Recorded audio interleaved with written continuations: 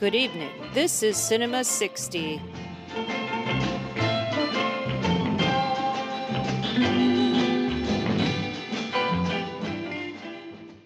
Now, I wonder what scared him off. You know what scared him? The spectacle of law and order here, rising up out of the gravy and the mashed potatoes. All right. You made your point. It was the gun that scared him off. Pompey's gun, your gun, Tom. What right do you have to interfere? It was me. He tripped. My steak. And you would have killed him for it. Or he would have killed you over one measly steak. That's why I picked it up. Well, thanks for saving my life, Pilgrim. That isn't why I did it. Nobody fights my battles. Hi, Jenna. Hi, Bart. So we're back talking to ghosts again. I like ghosts. Yeah. I'm terrified of ghosts, but I like them. No, we've got a friendly ghost in our house. Apparently. I've never met it, but my wife always talks about our friendly ghost. But the friendly ghost that we're talking about today is Mr. Andrew Sarris, who was a really important critic in the 60s. He really changed the way that people thought about movies. We've done a couple of key critics already on this podcast, Pauline Kael and Stanley Kaufman, and Andrew Sarris is usually brought up in retrospect. Now, even at the time, he was often talked about in relation to Pauline Kael because they butted heads an awful lot. Andrew Sarris, of course, was famous for popularizing the auteur theory in America, the politique des auteurs that he brought over from France, from the Cahiers de Cinema critics. And to put it simply, it's the idea that the director of a film is the most important person on the set, and that movies can be viewed as works of a single author, and that author is the director. And then Pauline Kael had the opposing view that, no, it's a collaborative. Every film is a unique, an individual experience, a collaborative effort. You can't attribute a single author to any film. So they're followers of both camps in the 60s amongst readers of their works, the Sarrasites, what are they called? The Sarrists, I think, and the Paulettes. People who would champion one or the other. We did a Pauline Kael episode, and so now we have to do Sarris. How widely have you read Andrew Sarris? I haven't actually read any of Andrew Sarris's books. I haven't sat down and read a whole bunch of his stuff in one sitting, but I've always thought of him as kind of the film critic. I think that his input, he really shaped what is considered some of the greatest American films out there, as they were happening. I think that he typically has, at least, he always has something interesting to say, whether or not I agree with him. I don't like he's not nearly like Pauline Kael as far as, getting into bizarre snits about certain people and then dragging them for the rest of their life, except for maybe Kubrick, who I really don't understand why he hates Kubrick so much. But didn't he have a change of heart about Kubrick? Maybe, but maybe not. I kind of, that doesn't leave my boy alone, But yeah, he was championing Hitchcock and all of these auteurs, and the films that he considered great are still films that are considered great today. And I think so, in that sense, it's this, I don't know, he sort of helped to find that kind of film canon. In my mind, I feel like that Sarris was the auteur of that. Yeah, I don't think anybody would be, some people would be talking about John Ford and Howard Hawks and, Orson Welles and all the great directors of the Hollywood studio era. But he made them the focus for a lot of people and their love of cinema. He really, got them to focus on these larger than life figures who are behind these great films. In terms of agreeing with what Sarris has to say about the movies that he champions, I don't often. The movie we're going to talk about today, The Man Who Shot Liberty Valance, I love, and Andrew Sarris considers it one of the greatest movies ever made. But when you get into the text of what he's saying about these films that he loves. I often don't agree with what he's saying. And, for that matter, I often don't agree with what Pauline Kael says about the movie she's reviewing either. But, at least Kael has a flashy style, like is, just so much fun to read, even when you don't agree with what she's saying. And Saris, I don't think, has a similar engaging style. Like, he always just brings it back to the great directors. Like, he'll compare this work to the work of some other director from the past.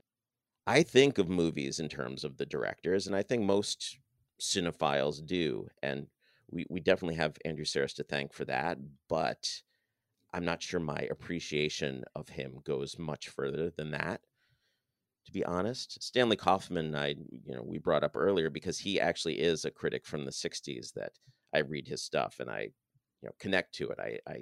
I feel what he's saying, but so I don't belong in either camp, really. I'm not a Sariste or a Paulette, but we got to talk about Andrew Saris. Yeah, I'm with you. He's not like, well, you mentioned, but before we did this, you mentioned to go back and read Richard Brody's sort of obituary on Saris after he died, which is really just him talking a little bit about auteur theory and how Saris worked more than anything. And he made a really good point in this essay, which is on the, it's on the New Yorker. You can just Google it. It's called Andrew Saris and the A Word. And he made a really good point about how a lot of the drama around auteur theory has to do with partially Saris's, what he calls linguistic peccadillo, because he refers to it as auteur theory. This is Brody saying, as if it was something that could be proved. And I think that is a little bit both what I like about Saris and what I dislike about Saris is that in general, he tends to strive for this neutrality. And I think he's really a teacher at heart in that sense. Like, he's always trying to present something as if he isn't indifferent to it. And this is objectively the way that it is, and how he sees it is just like clearly the objective way. And I like how that reads, but I don't buy, and I think that's what pissed off Pauline Kael so much, is that I don't buy that it actually is objective. Mm-hmm. So there is just this aspect to him that I think in a weird way is very similar to Pauline Kael, even though she's more straightforward about like, this is how I feel, and he's more about this is how I see it. And there's like just this slight linguistic change there that is kind of they're the same things, but they're presenting in a different way. And so like, I don't know, like I like to read what he writes. I would say that his top films, very few of them I agree with for what he thought were the greatest films ever made. But that doesn't mean I don't appreciate him. And usually I find out something that, he got from the film that I thought like, oh, well, that's way more interesting than the movie that I watched. Yeah. Well, that's, that is a big frustration. And one of the things that Pauline Kael held against him is that he would hold up really mediocre films as sort of exemplary work of a particular director. And, objectively, this movie is not a good movie. And the fact that you can see the director's personality in it does not make it a great film. And, and to be fair, Andrew Saris does, in his great work, the one that everybody refers to, The American Cinema, that he wrote in 1968, where he, just lists all the working directors in Hollywood, couple hundred, I don't know, quite a few, and then puts them all in categories. And the top are the Pantheon directors, and next down is The Far Side of Paradise. And he sort of ranks directors by how important they are. And, a lot of people still go by his rankings. He definitely makes valid points about why people are where, but he also will take John Ford, for example, since we're discussing him now. He'll go through, in the American Cinema book, he'll go through all of Ford's works, and he tends to focus on the lesser works and he'll say how John Ford failed making, The Informer, which is a movie of Ford's that everybody holds up as one of his best, or, what Ford's failings are. And So he's not saying that everything that a particular director has made is a masterpiece. He's saying that everything a particular director made who has any talent is inherently interesting because it says something about that director. And I think that's where some of the confusion lies, where some of the anger and the people misinterpreting what Saris is saying, sort of is it happens in that sort of gray area there.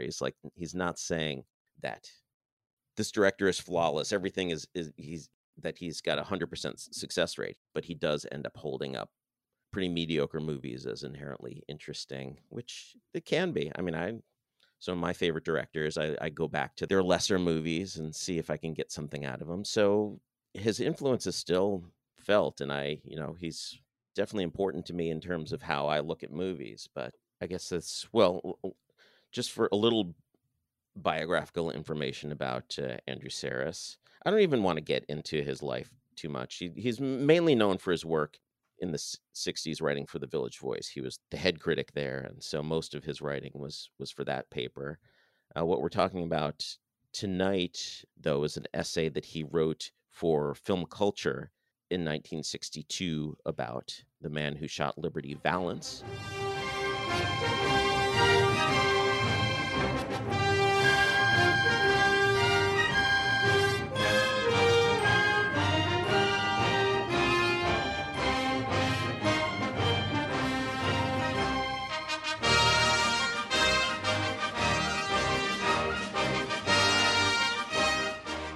John Ford's 1962 film.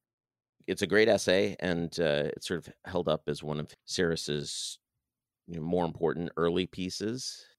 This was several years before he wrote The American Cinema and had really sort of codified his different strata of directors. But reading this essay, he definitely is clearly all in on the auteur theory already, and it's sort of I think the same year before this essay, did you get a date on his essay on the auteur theory?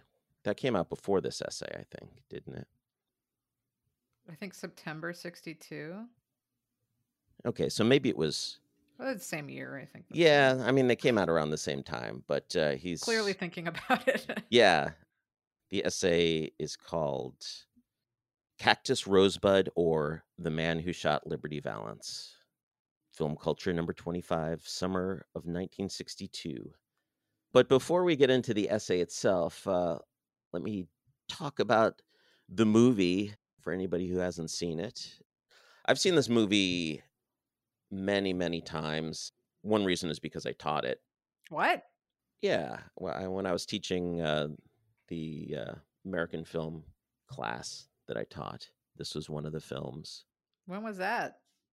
A decade ago, something like that. More than a decade ago at this point. I don't know. So it had been a while since I'd seen it, but there was a time when I was watching it in whole and in sections quite a bit.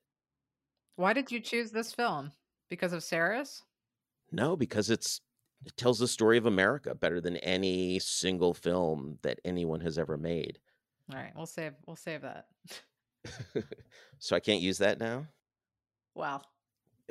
We were going to tell the plot. Oh, okay. So an old Jimmy Stewart and his wife, played by Vera Miles, roll into town. He's a congressman, and this is he's Ransom Stoddard, and this is the beginning of the 20th century. Turns out that the congressman and his wife have come to Shinbone. State is never specified, but we're to assume it's somewhere in the Southwest. And the folks in town, particularly the journalists, are excited that the congressman has shown up. They didn't know he was coming, and so they want to get the scoop. Why are you here, Congressman? And turns out he's here for a funeral of somebody that nobody in town was familiar with, except for some of the old timers like Andy Devine, who plays the ex-marshal Link Appleyard, and once they find out, that he's here for this person that he, apparently is a local, but they don't know anything about, Rance is forced with his wife, with Hallie, his wife's encouragement, to tell the story of Tom Donovan, the man in the coffin that they've come to the funeral for. And it flashes back to before the train had come to Shinbone, and Rance is riding through, outside of town in a stagecoach, and he's held up by these bandits. Stand and deliver. Get out of Lee Marvin's mouth. Even though he's got a bandana over his face, it's clearly Lee Marvin. And so these bandits rob the stagecoach, and they try and take the brooch from this older woman who says, my dead husband gave it to me. And Jimmy Stewart, as Rance, stands up for her and gets the crap beat out of him as a result. And when the bandits are going through all the I'm just going through this scene by scene. I can picture the entire movie in my head, so I don't know how to summarize it. But anyway, he doesn't have a gun. He just has a bag full of books. He's an attorney, and that pisses off Liberty Valance more than anything. And so that's really the reason that he beats the hell out of Rance is because there's no law in these parts. The gun is the law. Basically, John Wayne, this Tom Donovan, who's a cattleman, finds Jimmy Stewart, Rance, and brings him back to Shinbone and gets him some medical help at this restaurant that's in the center of town. It's sort of the social center of this town. And Hallie is tends to his wounds. And when Rance finds out that Liberty Valance is the name of the guy who robbed the stagecoach and beat him up, he vows not to kill him, as is the rule of the land at this time, but instead bring him to justice, to arrest him and take him to court and put him in jail. Everybody thinks that this is a ridiculous idea, but this is how the setup for this movie, where John Ford tells the story of the civilizing of the West, bringing law to the West, and he tells it through these sort of archetypal characters. Hallie, the waitress in the restaurant, represents America in a way, and she's sort of torn between these two men. She's not actually engaged to Tom Donovan, but it's sort of assumed that they're going to get married. Tom is building an addition to his house so that he can ask Hallie to marry him and have her move in, but it hasn't happened yet because he's a wandering soul. As a cattleman, he's not at home that much, so he doesn't think it's that appropriate. But Hallie is also really attracted to what Rance Stoddard has to offer. She can't read, and he says, well, I'll teach you to read. And she sees what law and order and civilization could bring to this town, and is excited by the dream of that. And so the movie tells America's story through her character, like caught between these two sort of impulses, this is the way things are, this individualism, staking a claim on the land and sort of making your way on your own as an individual. And then on the other side, this sort of idea that yes, but law and order and statehood can bring so many things to this town. We won't have to fear people like Liberty Valance, and we'll have education, and there'll be equality, though people will have to treat each other with more fairness, and just yeah, that's the setup for the movie. I don't know how the movie is called The Man Who Shot Liberty Valance, and what's sort of interesting about that title is there is some ambiguity as to who that's actually referring to. It could be either Tom or Rance. Do we want to get into it? I guess you probably knew the story of The Man Who Shot Liberty Valance before going into this, right? You didn't? I didn't. But it was very, very obvious. Is that your problem with this movie? It's too obvious? Clearly you don't like this movie as much as I do. So, I mean, it's honestly, it's embarrassing because I have been putting this movie off for years for no reason other than the fact that it's beloved. And sometimes I don't know, it took me like 20 somewhat years to finally see The Godfather. And when I did, I sat down and I was like, this is brilliant. This was an amazing movie. I don't know why I waited this long. So I don't know. I kind of like sometimes keeping these like gems in my back pocket for one day when I want to treat myself. And so I hadn't seen this movie, despite the fact that I really like Westerns. And pretty much every single person I know, if you ask them what their favorite Western is, this is either number one or it is in the top 3. So I figured I can't lose. And then yeah, I watched it for this and I said, "Huh?" But I don't dislike it. But I want to talk first about what Saris thinks. I didn't read Saris's review first. I watched the movie first. I wrote down everything that I thought, and then I went back and started doing a whole lot of reading because I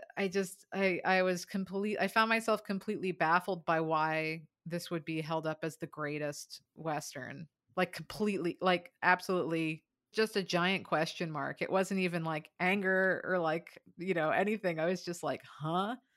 And then like knowing that this got mixed reviews at the time when it came out doesn't surprise me whatsoever. And I have a theory that this film is, if you're coming to it without knowing anything about Westerns, you're going to love it.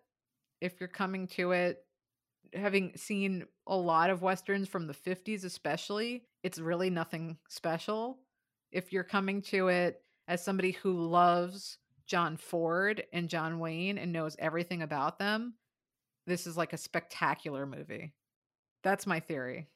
No, that's fair, but I also think that it's definitely playing with a lot of the ideas that the rougher westerns of the 50s were dealing with. I mean, first of all, you've got Jimmy Stewart here, who is really playing. I mean, he's more playing a Jimmy Stewart type from before he was playing cowboys and Anthony Mann's westerns of the 50s. He's back to playing Mr. Smith again. Like in Anthony Mann's westerns, he's always got this vendetta against somebody. He wants revenge. He's angry and he's morally compromised. And so like coming off of that series of westerns, which didn't happen very long before this film was made, and to have him not carry a gun, and he has a vendetta early on in this film, but instead of wanting to go out and shoot Liberty Valance, which is what he would want to do in all those other movies, he wants to throw law books at him. And so I think it's playing off of that. And then there's John Wayne sort of playing the traditional John Wayne gunslinger cattleman role. But this movie is sort of taking what we know about these figures from previous movies and using them as archetypes, and at the same time, hammering those nails in the coffin of John Wayne's character. This is the last Western that John Wayne made for John Ford. They made a couple of movies together after this, but he's not a gunslinger in either of them. But yeah, I mean, I think that it's required to have certain expectations about the Western genre before coming into this. So I think negative responses to it may have been that just is not a traditional Western. It is not giving people what they expect from this genre, and also shooting holes in the mythology of it, and creating a new mythology in a way, like the mythology of bringing civilization to the West. So, I mean, so your take on this is actually very, very much in line with Saris's take, which I just want to bring in, obviously, because this is meant to be about Saris's pick, though it's going to end up being about Bart and Jenna. Saris's argument for this film is exactly what you're saying, is that this is building on archetypes. That he says, quote, "It is hardly surprising that the plot essence of the flashback, which is the beginning of the film, is less important than the evocations of its character.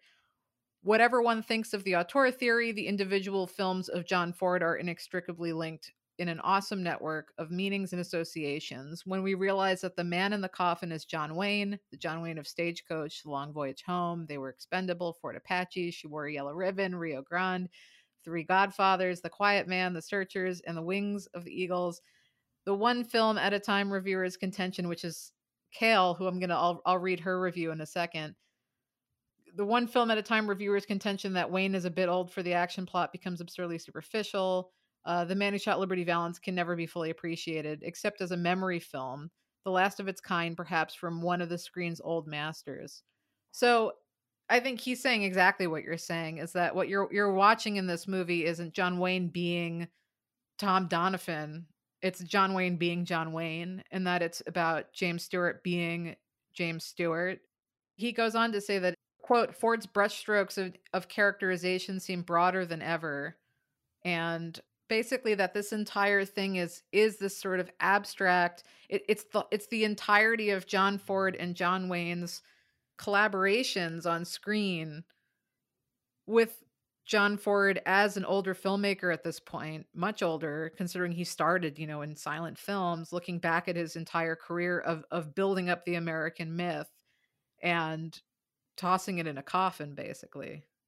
Yeah, I mean that's definitely one of his points for sure. And I think what you said, that somebody coming to this movie as a John Ford fan, which I really don't have a sense of in 1962 if John Ford was definitely a name that people recognized, particularly fans of westerns. They would say, "Oh, John Ford Western, I'm going to get a certain kind of film maybe." But I can't imagine there was a cult of John Ford the way there is now, the way that, and I think because of Saris, there is a cult of John Ford now. So I'm not sure that in 1962 people had this set of expectations from what they're going to get from a John Ford film. And the work that Saris is doing in this article is saying, well, if you were really paying attention, he lists every single one of, or not every one of the Ford John Wayne collaborations, but a lot of the big ones, and saying that, think back, people, on these films. You saw them. If you're watching this movie, you've probably seen these other films, and think about how they're all connected. Think about what's essential to all of those and how this movie is building off of those films and putting a nail in them, sort of drawing it all into this major conclusive film. And yeah, I definitely think that's true, that looking at this movie as the culmination of John Ford's career, and Saris didn't know that when he was writing this article. I mean, he knew Ford was old and he didn't have too many more films in him. In a couple of spots in this article, it says, this may be the last time that Ford does this. This may be the last time he does that. And it turns out that he's basically right on all of those points, that this is, for all intents and purposes, it's his last major work anyway. I mean, he did Donovan's Reef and Seven Women after this, but they're not amongst his great films. And this really does serve as a capper for this man's career, for Saris's hero's career. And that's not the only way to look at this movie, but an important way. Yeah, and I mean, I'm with you. I think that Saris definitely created the John Ford cult as we know it, as you called it. But I think the one thing that people should know, or at least must have known on some level, was that John Ford did create John Wayne with Stagecoach. That was like, his big, hit that gave John Wayne an entire career. And then the two of them ended up being stuck together for the rest of their working lives. What started out as a friendship, I mean, that to me, that's like a whole other topic that I actually think really, if you're going to follow Saris's thread in this, it is further strengthened by looking at the relationship between John Ford and John Wayne and seeing how this started from this working friendship that then really festered, especially once World War II happened and John Wayne decided that he had a family and a career and he didn't want to give it up to volunteer for the army, and Ford never forgave him. Their relationship, their politics started to really diverge, with Ford being this sort of essential Roosevelt Democrat, was one way I saw it put, and John Wayne being, Mr. Conservative, right wing.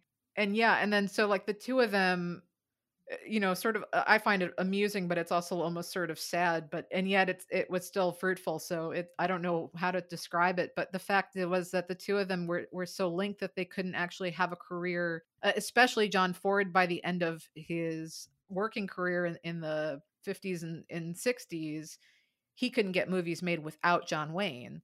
So part of why he even has John Wayne in this film is because it was the only way to have it made when John Wayne's career finally sort of overtook John Ford's. And John Wayne was, if nothing else, always loyal. And even though he would be essentially berated on set like day in and day out by John Ford, who just could not stand the sight of him anymore, he would always sort of take these films and do John Ford a favor just so that he could get funding to make his movies. He always believed in his films. So, to sort of look at The Man Who Shot Liberty Valance through that lens too, I think it props up Saris even further. Like, I think that Saris, like, I don't want to ever say that somebody is right. Like, this is the right way to view this movie, but I think it's the best way to view this movie is through this lens that Saris is presenting. And he goes into this even further. It's not just that he's saying that, it's the history of the collaboration between these two is what makes this entire film. He also, of course, goes into detail about the film itself, and he defends, the filmmaking choices and the plot and the characters and all of that. There's a lot of stuff in the past that makes this film so important in the present. Like, that to me is the most fascinating part. And it ties into what the film is itself, which is, as he says, it's about memory. It's about, looking back on the West. And as you said, it's about, America. I just want to read the little clip because I mentioned it before, but that Pauline Kael gave this movie a mixed review. And what she said was, quote, "The reputation of this John Ford Western is undeservedly high. It's a heavy-spirited piece of nostalgia. John Wayne in his flamboyant element, but James Stewart is too old for the role of an idealistic young Eastern lawyer who is robbed on the way to the West and then goes to work in Shinbone as a dishwasher, and he learns about Western life." So here's my thing. I'm with Pauline Kael on, I think James Stewart is too old. And I think that John Wayne is too old. And I like, so to look at this through the Saris lens, it makes a lot of sense to me, but this didn't grip me. And in part because, like you said earlier about this idea that this movie is shooting holes in the mythology of the West. We've been doing that. I feel like that was the entirety of the 50s. I mean, the all of it. Like, I just feel like this whole movie came too late. I feel like everything is too late about this film. And it is, as Sarah says, it is what you say it is. I don't think that it's a bad movie. I just think that, like, it's been done so many times before and better. So I just have a hard time seeing this as like some sort of genius masterwork as it stands alone. I mean, like, funny enough, it made me think of The Hanging Tree from 1959, the Delmer Daves movie, which turns out was written by Dorothy M. Johnson, who wrote The Man Who Shot Liberty Valance, which is what the movie was based on, which doesn't get brought up much when everyone calls this John Ford's movie. I didn't make that connection. I knew that her name sounded familiar. I didn't realize she was the same author. I didn't either. I mean, like, I was just looking at it. I was like, it just, like, my initial reaction was just that, like, I get it. Like, I feel like this is like a very much more straightforward and extremely broad version of the same kind of shooting the holes in the dream of the West that we've seen. Like with The Hanging Tree, to me, it's a more subtle version of this of a very similar story, not in plot, but just in this idea that, like, the dream of the West is alive in everyone, and yet nothing is beautiful or glossed over. Like, there's this, everyone's suffering. There's like the really healthy dose of cynicism that, just bubbles over with each character. And so, like, I can just go through and just like start listing Westerns, but from the 40s to the 50s that I feel like just do this, and even John Ford's own films do the same thing. Like, I don't know. I mean, John Ford was somebody who was out there building up the myth of the American West for sure, but it's not like his films were always wholeheartedly patriotic. I mean, maybe there's an argument that could be made that they are, and that, that his definition of patriotism is just not black and white. And I think that that's very valid. But I had a hard time with this one. And I also, it might also be the fact that I don't like John Wayne. Oh, no. Well, I don't like John Wayne, and I don't like James Stewart. Period. I don't like them. I don't like them in anything. I find them, like Jimmy Stewart, I like him. I like when he's angry. I thought he, as Rance was an interesting character, and as a Yankee loudmouth, I can relate. But, like, I didn't find him terribly gripping. Like, they always just feel so insincere.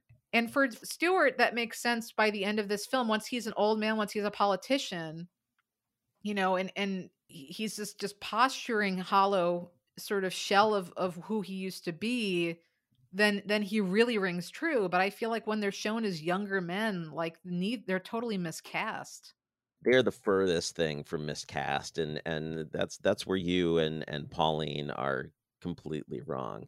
Even if you don't look at this movie as a John Ford film, which I know Cale is pushing against, it's still a John Wayne, Jimmy Stewart film, and they are bringing their entire history of acting in American films to this. Like, it could not be anybody else, and that's the whole subject of this film. It's like, this is the end of an era. This movie is, Saris doesn't say this specifically, but he is talking about this as sort of a capper for Ford's career. And he brings up Godard at one point. He's talking about the scene in the classroom where Rance is standing in front of a portrait of George Washington and Woody Strode is standing in front of a portrait of Abraham Lincoln. And Woody Strode is trying to recite the Declaration of Independence. And it's actually, there are several moments in this movie that are emotional for me, and that was one of them, when Woody Strode is reciting and gets to the part about all men are created equal, and Jimmy Stewart says that's a part of that document that not everybody remembers. And it's just like, Well, he's kind of nasty to him while he's. well, he's being a tough ass teacher, but Oh, I thought that was sort of, symbolic, like that he's, gets pissed off once the black man gets to that part. Oh no, I mean, John Ford had already made Sergeant Rutledge with Woody Strode, and I think there's an acknowledgement in this film of the civil rights movement, and that John Ford he might not be a grandstander, but I think he's sympathetic to that, and that he's a nostalgic filmmaker, and he's always kind of trapped in the past. Do you think Jimmy Stewart is like the good guy of this movie? I think he's a bad guy. No, I don't see it that way at all. Please, how do you see him? I see him as America now. That John Wayne represents the America of the past, which it's easy to hold these people, these gunslingers, up as heroes in this. I also think that you're agreeing with Andrew Sarris right now, that he definitely thinks that John Wayne is the hero of this film, but I disagree. I think No, I don't think John Wayne's the hero either. Well, I agree with Sarris when he talks about the, showing Valance and Wayne to be what Sarris calls the two sides of the same coin. I think that's 100% dead on. I don't think that's new to Ford. No, but that's also, he's seeing that as this sort of black and white, good versus evil of the past, and things are much more complicated now, that there are too many gray areas now for things to be settled with guns anymore. And he's still, like, he's acknowledging his own glorification of this past, but he's saying that, but America now is so much more complicated, and we need law books, we need education, we need rules, we need civilization, we need all of this stuff. You were referring to Ford as a Rooseveltian Democrat, which I think is exactly right. And I don't think that Sarris sees him that way. At one point, he calls Ford not a reactionary, but a conservative. And yes, there's a lot of conservatism to Ford, but I think a lot of that is just everything is sort of steeped in nostalgia for him. So he's always sort of thinking about the past and how that's where we came from. And he's constantly analyzing where we come from, but he also is interested in social reform. And I don't think Sarris sees that. I think he's sort of got a closed-minded view of Ford, and that sort of colors Sarris's analysis of these films as Ford films. Like, they're in the American cinema, Sarris dismisses The Grapes of Wrath. He says, oh, the people held up The Grapes of Wrath as this great movie, but this is not one of Ford's great movies. And Sarris is completely wrong about that. That's a great film. I hate that movie. I think it's amazing, and I also think that Ford absolutely believes in what he's saying in that movie. Ford is a populist. He does believe in the people. Like, he's got this conflicted idea about rugged individualism and lawmaking, and that he's dealing with in Liberty Valance. But he also is, like, some of the most tedious parts of John Ford movies are where he just sort of stops the action for a while to have a bunch of silly bits of just regular people doing regular things and dancing and singing, or in this movie, the part that gets more and more tedious for me each time is when Peabody, the newspaper editor, is drunk in his office and is just like talking to a shadow on the wall and evoking Horace Greeley, and it just goes on and on and on. Ford loves the losers and the, regular people. And Andy Devine, one of his favorite actors, is in this and is such a coward and loser. And Ford clearly loves him. And in the essay, Saris does refer to some of this low comedy that bothers some people. And you sort of get the idea that Saris finds it a little tedious too, but also sort of holds this up as but this is what Ford is all about. So, of course, I love it. But he doesn't see how that Ford is holding up the people in society who need government to help them out. That's the political ideology in this movie that I think Saris is totally missing, and from being a part of Ford's personality and from being the sort of the driving force behind this movie. The reason that it exists is that, yes, we do need government to help us out. We're a mess. It's just chaos without government and education. If we want to advance in this world, if we want things to be better for everybody, we need government. And that's, I think, the point of this movie, that he is very pro statehood. And I feel like the speech that Peabody gives at the end when he nominates Rance for congressperson in this rally for statehood for their territory, Peabody gives this really great speech that clearly Ford is 100% in tune with, really is about what Ford believes. And I actually tried to find this written out online, and I didn't take the time to write it down myself, but Peabody is basically talking about people moving to the West, and that, these brave people who claim their territory, and then, is the law of the gunmen, and, there are cheers from everybody in the audience, because there is this sort of idea of the lone gunman as this heroic figure. But then Peabody goes on to say, but as the trains come, as people come west, we need organization. We need some way of making this all work. We need a way to make the American dream work when all of these people are involved. We can't just be lone individuals anymore. And that's what Ford believes, I think. He contrasts this speech with this really pompous speech that John Carradine, representing the other side, the cattlemen who don't want statehood, who want just, lawlessness to continue. He just makes him look foolish and just, makes him has a circus performer, this guy on a horse comes in and That felt like a real nod to 30s cowboy movies. Yeah, but it also was just showing how foolish and full of hot air the rugged individualists, the cattlemen, the ones who don't want law and statehood are. Ford is seen as somebody who would be on the cattleman's side, but in that scene towards the end, he definitely is not. He thinks that these people are fools. So I think Saris gets Ford's ideology wrong. And I think in writing this article, he may not have been aware of the personal differences between Ford and Wayne that you were talking about. I was only vaguely aware of that myself. But I think you're getting this wrong.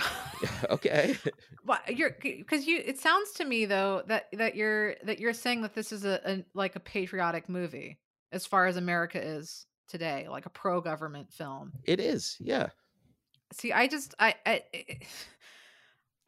can't see that. To me, I see it's hollow individualism being replaced by hollow government.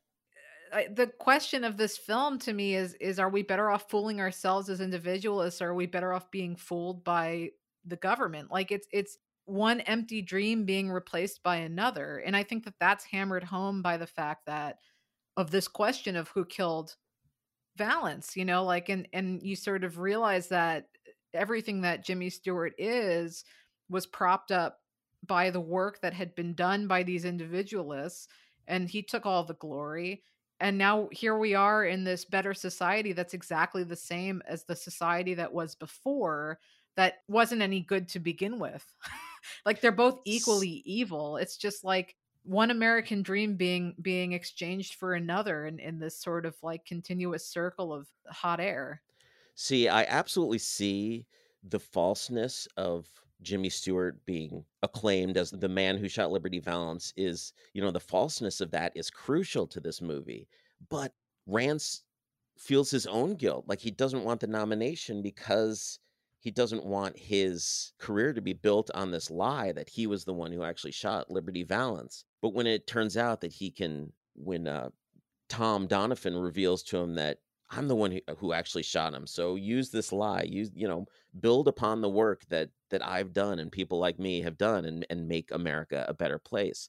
I don't see, like, Tom has sort of given up after that. He sees there's no place for him in this world anymore, and understands that the world that Rance is bringing, that the civilization that he's bringing, is what needs to happen.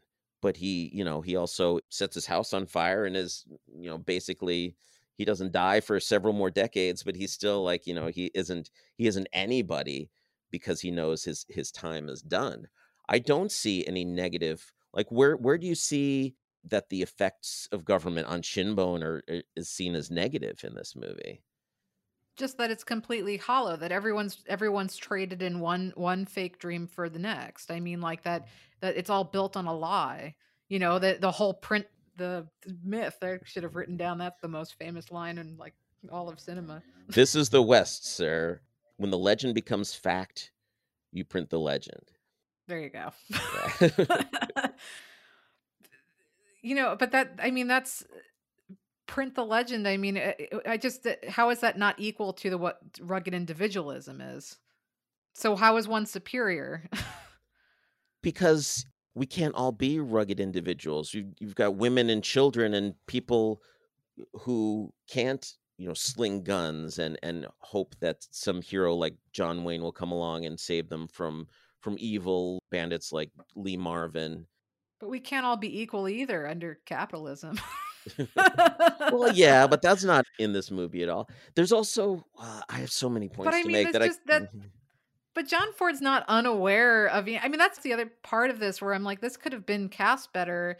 I don't really care about John Wayne, being this rugged individualist. I think this would have been a real tale of America if it had been, versus some Native Americans. Like if you had brought in, Woody Strode is there, but barely. And I feel like that's the more interesting story that isn't being told. I don't really care about John Wayne. I disagree with you saying that he knows that this is the better, version and he has to sacrifice himself. I think that he's on a complete suicidal spiral. I mean, like everything that he's been building up, Jimmy Stewart just comes in and sweeps in and takes, including Vera Miles, a Haley, who I think was a completely horribly underused character. And the fact that John Wayne just presumes that, Haley is his, I think is really crummy and made him a very unsympathetic character. This idea that like, this guy just came into town and I made the mistake of saving him and now he's taking everything from me. And as if I give a crap. Like, were you emotional when he went and burned his house down? I couldn't have cared less. It just felt grossly self-obsessed. I get emotional over the sacrifice that John Wayne makes. He loves Hallie more than anything and wants what's best for her. And he sees that this new way, this, civilization is really what she wants, what she needs, what's best for her, that he doesn't want to keep her, uneducated, unable to read, and just keep her in this ignorant place, this day-to-day existence where nothing's getting better, that you still got criminals like Liberty Valance roaming the streets free because he hasn't challenged anyone to a duel in town. So he's never challenged Tom Donovan, the only person who could outdraw him, because that's never happened. Liberty Valance is just allowed to go and rob and kill and do whatever he wants because there is no other law. And Tom knows that this is not the way things should be, even though this is his way. He knows it's not the right way. He knows it's not what's best for Hallie. And so, yeah, I do get emotional when he sacrifices his own happiness. So then what do you make of Hallie's regret at the end? Because she knows that all the advances that Shinbone has made, her life as a congressman's wife, that all of this is built on the sacrifices that Tom Donovan made for her, for Rance, for the whole country. Like the civilization of the West is built on the sacrifices of these lone gunmen. And that, this lie that Rance Stoddard is a lawman. He's a great, he wants law and order, but he also understands what it's like to be a rugged individual because he's the one who shot down Liberty Valance. So like he gets to have it both ways because of this sacrifice that Tom Donovan has made. Like the Americans want this lie. They want their politicians to represent this lone gunman, the Western hero.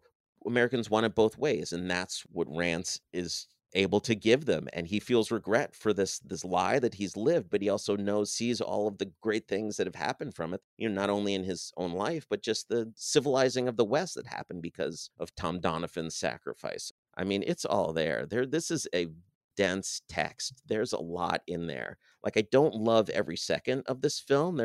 There's the sort of typical John Ford cheesiness that will sometimes bother me in a lesser movie with less of a message, or I don't know.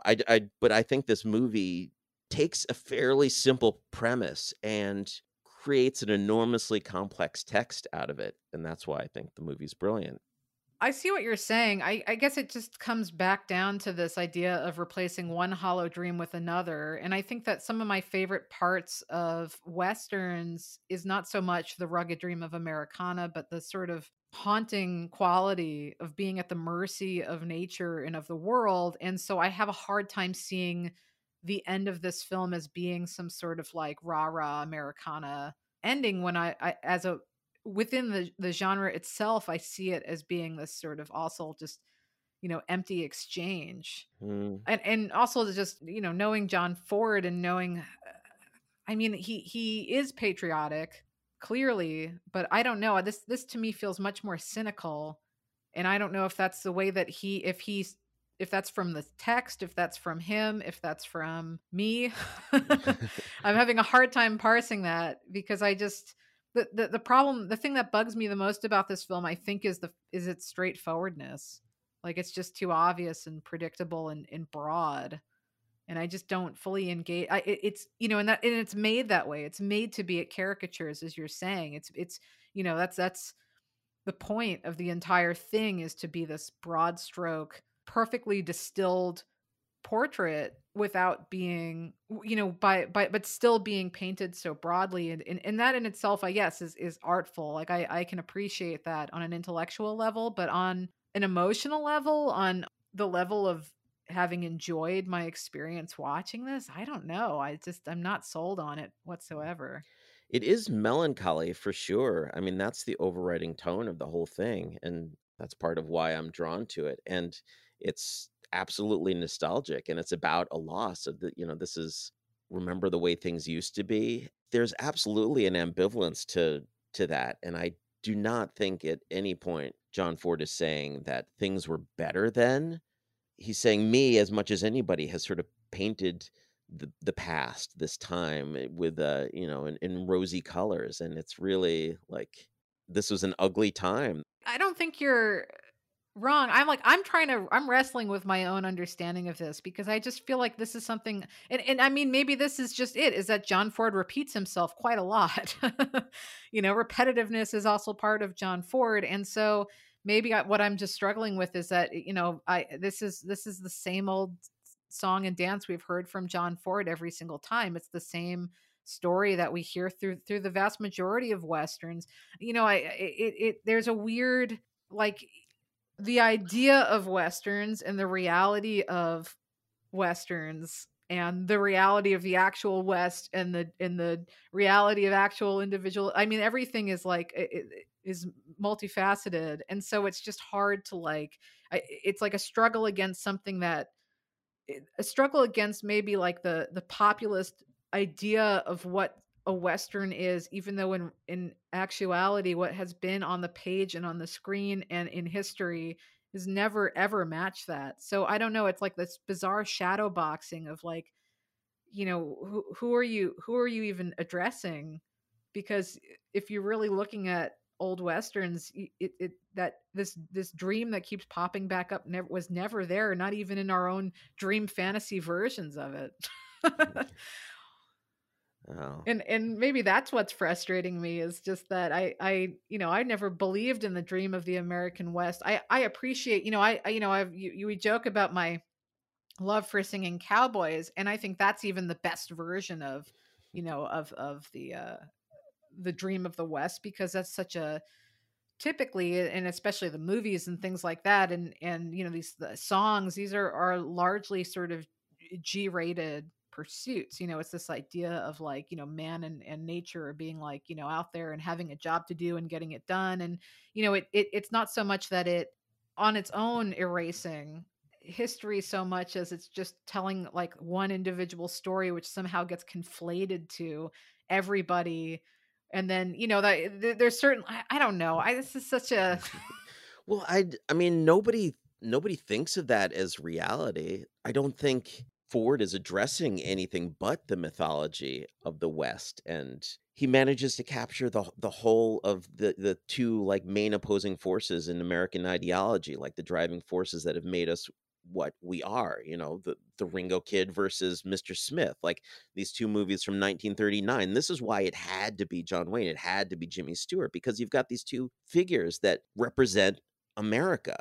And he brings them together to sort of say, Mr. Smith has brought us to where we are today. And it's built on the back of Ringo Kid from Stagecoach. And, just because Ford was the one who directed Stagecoach and Capra was the one who directed Mr. Smith Goes to Washington, it doesn't mean that Ford is on the side of the Western hero, that he thinks that law and government isn't the right way. I mean, and I think, even further than analyzing these American ideologies, he's also sort of talking about the place of filmmaking in Hollywood right now in 1962. This film is also sort of the end of an era of a certain old-fashioned way of making films. Like, I feel like that may be part of what you're responding to.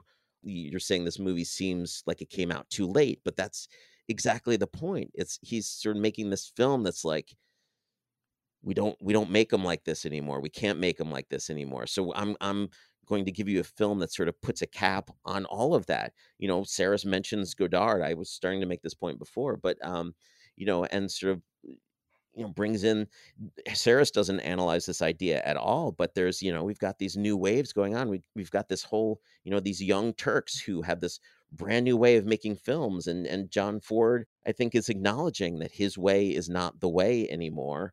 And he's sort of making way for this new generation, this new way of making film with this film, that it's a cap to both the American dream and the Hollywood studio dream factory. It's both of those things. But that's just not true, because like even A Fistful of Dollars, I think, buys in harder in the American dream of the West than John Ford's movies do. Made by Italians. Right, but that's why I don't understand the point of this film outside of the context of John Ford and John Wayne. Like, I don't see this as being a great Western. It's not. It's not a great Western. Like, if you want the Duel at High Noon that you're supposed to get from the Western, it gives you that, but it's done in like, no one's ever shot a duel like that before, where the person who you think pulls the trigger that kills the bad guy is one person, but it's not. You've got, a really like ignoble act from John Wayne, from Tom Donovan, that pokes holes in the mythology, that there's no, this way doesn't work anymore. It's not a Western. It's not meant to be enjoyed as a Western. It's meant to be enjoyed as the story of America. And that's that's all I have to say about that. I feel more confused now than I did before. I'm going to be honest with you, because I just don't see what makes this film unique. Watch it again. Sarris implores you right at the beginning of his essay Sarris does implore you to watch it. To watch it a second time. I don't know if it's worth it. No, it's worth it. Maybe just, again, it just comes down to the fact that I don't like James Stewart and I don't like John Wayne. I don't find them compelling. I don't find them representative of anything. Well, then you hate classic American cinema, because they are Hollywood up to this point. The fact that they're antiquated now, that they don't have any place in 60s Hollywood, is exactly the point. And you're one of these young Turks who think that they don't belong anymore. This is an old way. I don't think they ever belonged. I don't think I'm totally baffled by both of them. Well, you were objectively wrong about that. I think I'm objectively wrong about my opinion on this film. I mean, that's what's embarrassing. But I really, I don't know. I don't even have anything to say for once. I just sort of, I feel like, reading, I think Saris is on to something. I think the more that I was reading about John Ford and John Wayne, the more, and the more that I sort of considered everything surrounding this film, the better the film became. But I don't think that that makes it a good movie. And that doesn't mean it's a bad movie, but which it isn't. I thought it was perfectly fine. I just thought it wasn't telling me anything that I haven't already heard within its own genre and by its own filmmaker and by its own actors. It just feels like a dime a dozen to me. You've already pinpointed what the problem is. If you come into this movie not liking Wayne and Stewart, then there's no point in watching it, because the movie is about the mythology of these two people. So yeah, there's no point. You should not have watched this movie. Well, I think that's a crummy attitude to have. I don't think anyone should not watch a movie. I think everyone should watch movies, but doesn't mean that I came in hating. I came in expecting to see the best movie I've ever seen in my life. Again, I literally, everyone I know, this is a 5-star film for them, a favorite of all favorites, and not only of Westerns, but of some of the best of American cinema. So that's what I came in expecting. I didn't come in with a crummy attitude, but as far as boiling down America, I don't know. Like, I feel like it's been done before and better. High Noon, I feel like, did it better. Oh. As far as undermining the myth of Americana, I mean, High Noon, that's all it does.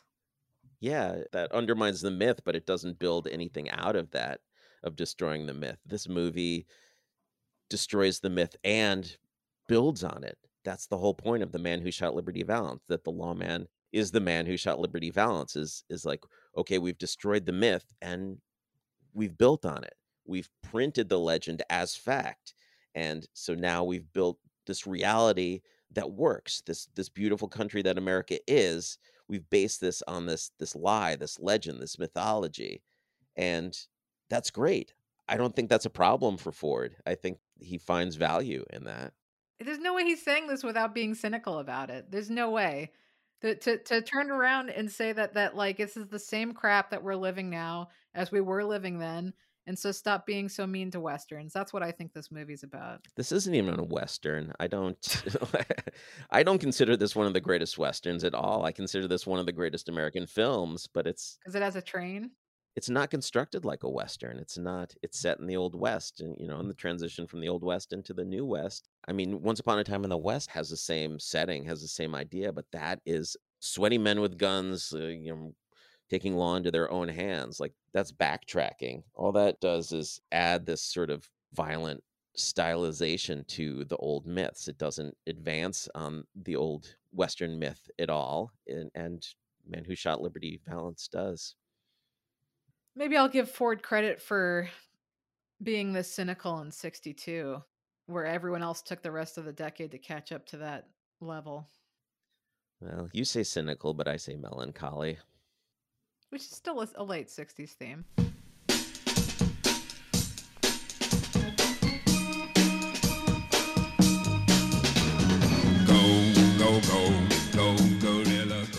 You've been listening to Cinema 60 with Bart DeLoro and Jenna Ipcar. The theme song is Io la conoscevo bene by Piero Piccioni. The closing theme is Go Go Gorilla by The Ideals. Check out cinema60.com for new episodes and supplemental material. That's cinema60.com. And follow the show on Twitter and Facebook at Cinema 60 Podcast. Thanks for tuning in.